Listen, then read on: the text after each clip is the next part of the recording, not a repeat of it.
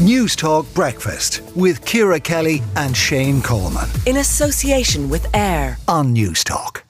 OK, let's turn to events in the Middle East. We're joined by Bel Trew, international correspondent for The Independent, currently in Tel Aviv. Bel, just bring us up to speed. What is the latest? I see reports of Israel striking targets in Gaza, Syria and the West Bank. Yeah, so there's now been concerns that this is fast developing into a more region-wide war because you've got quite a high level of cross-border exchange of fire in the north of Israel, between Israel and militants in Lebanon, Hezbollah. That's increased. We also had strikes on, reported strikes, as Israel doesn't comment on strikes in Syria, in two airports in Syria. We've had very, very heavy bombardment of Gaza after Israel said it was going to escalate its strikes. Because it looks like this anticipated ground invasion is being put on pause for now. And they also had quite rare aerial strikes in the West Bank. Israel said that they were targeting a mosque there. A pretty stark warning as well from the Israeli Prime Minister to Hezbollah.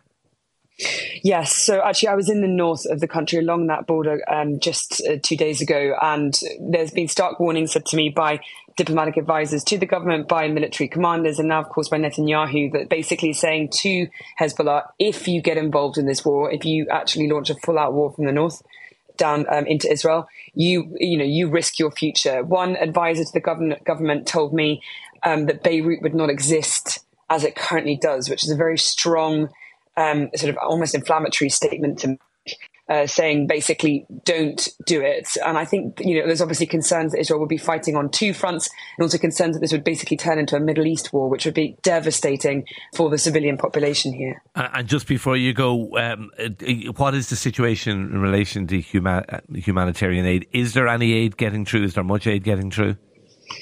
There's a tiny, tiny trickle of aid in comparison to what is needed getting into Gaza. I think there's about 14 trucks that went in yesterday. There were 20 before. Just to put this in context, usually there's hundreds of trucks of aid that goes into Gaza every day. And that's usually in peacetime or peace-ish time where they have access to electricity and water and other supplies. It's absolutely catastrophic in Gaza right now. I'm on the phone to doctors and civilians every single day in the Strip.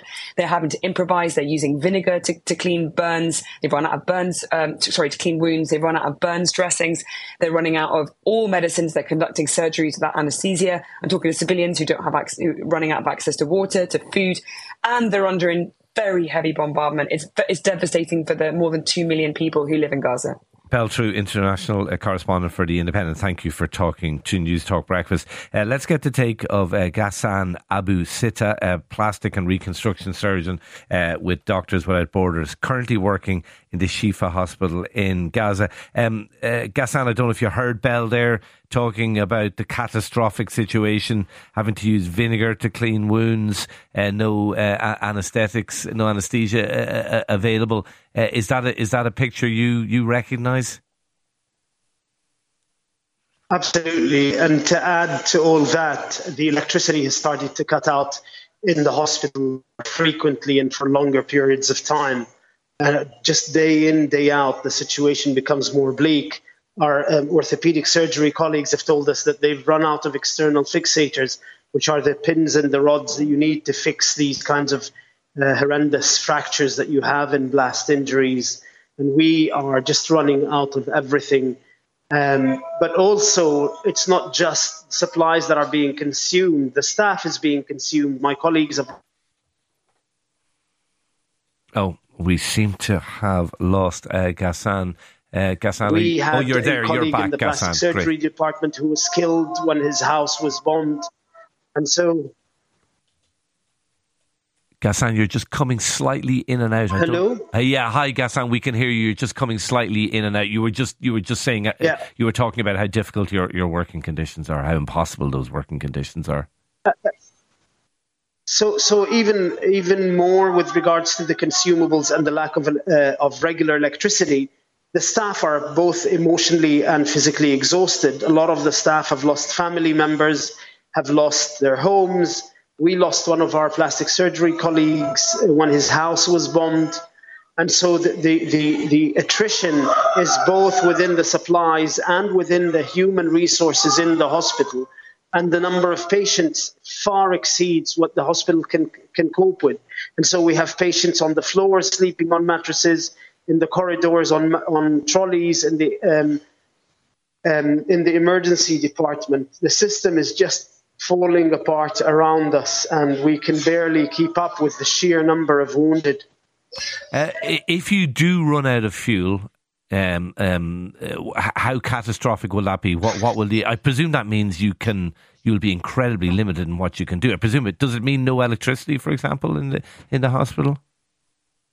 Absolutely. The hospital is completely dependent on electricity generators for its electricity for 24 hours a day. And so what will happen is that we can no longer run the operating theatres because you can't have the lighting or the anaesthetic machine. You can't run the intensive care units. We now have 5 intensive care areas just to try to care for all of the critically ill patients.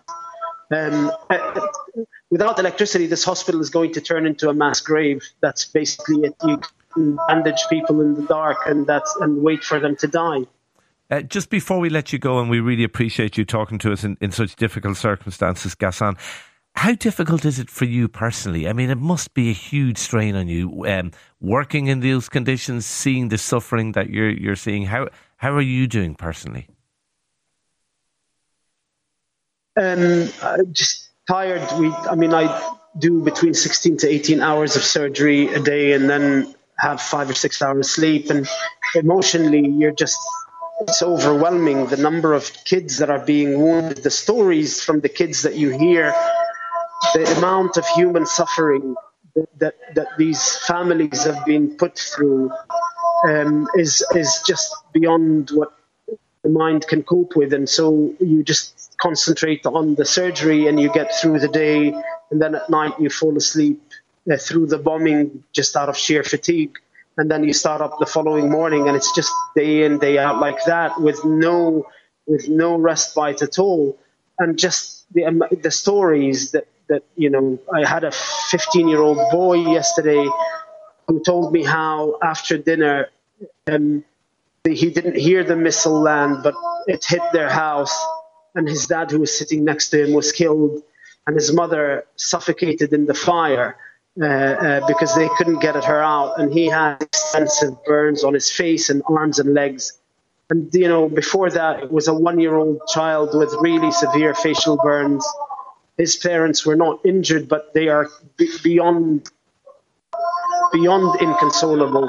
And it's just that kind of the level of pain and suffering that the Israelis have been inflicting on people in Gaza is beyond belief. Ghassan, thank you so much for talking to us. You're doing an extraordinary job there, and thank you for taking time from your incredible workload to come and talk to us about the horrific situation in which you find yourself. Thank you indeed. Ghassan Abu-Sittah there, a plastic and reconstruction surgeon with Doctors Without Borders, currently working in the Shifa Hospital in Gaza. It's humbling, Ciara, isn't it? I think it's extraordinary that we can actually talk to somebody who is working under those circumstances.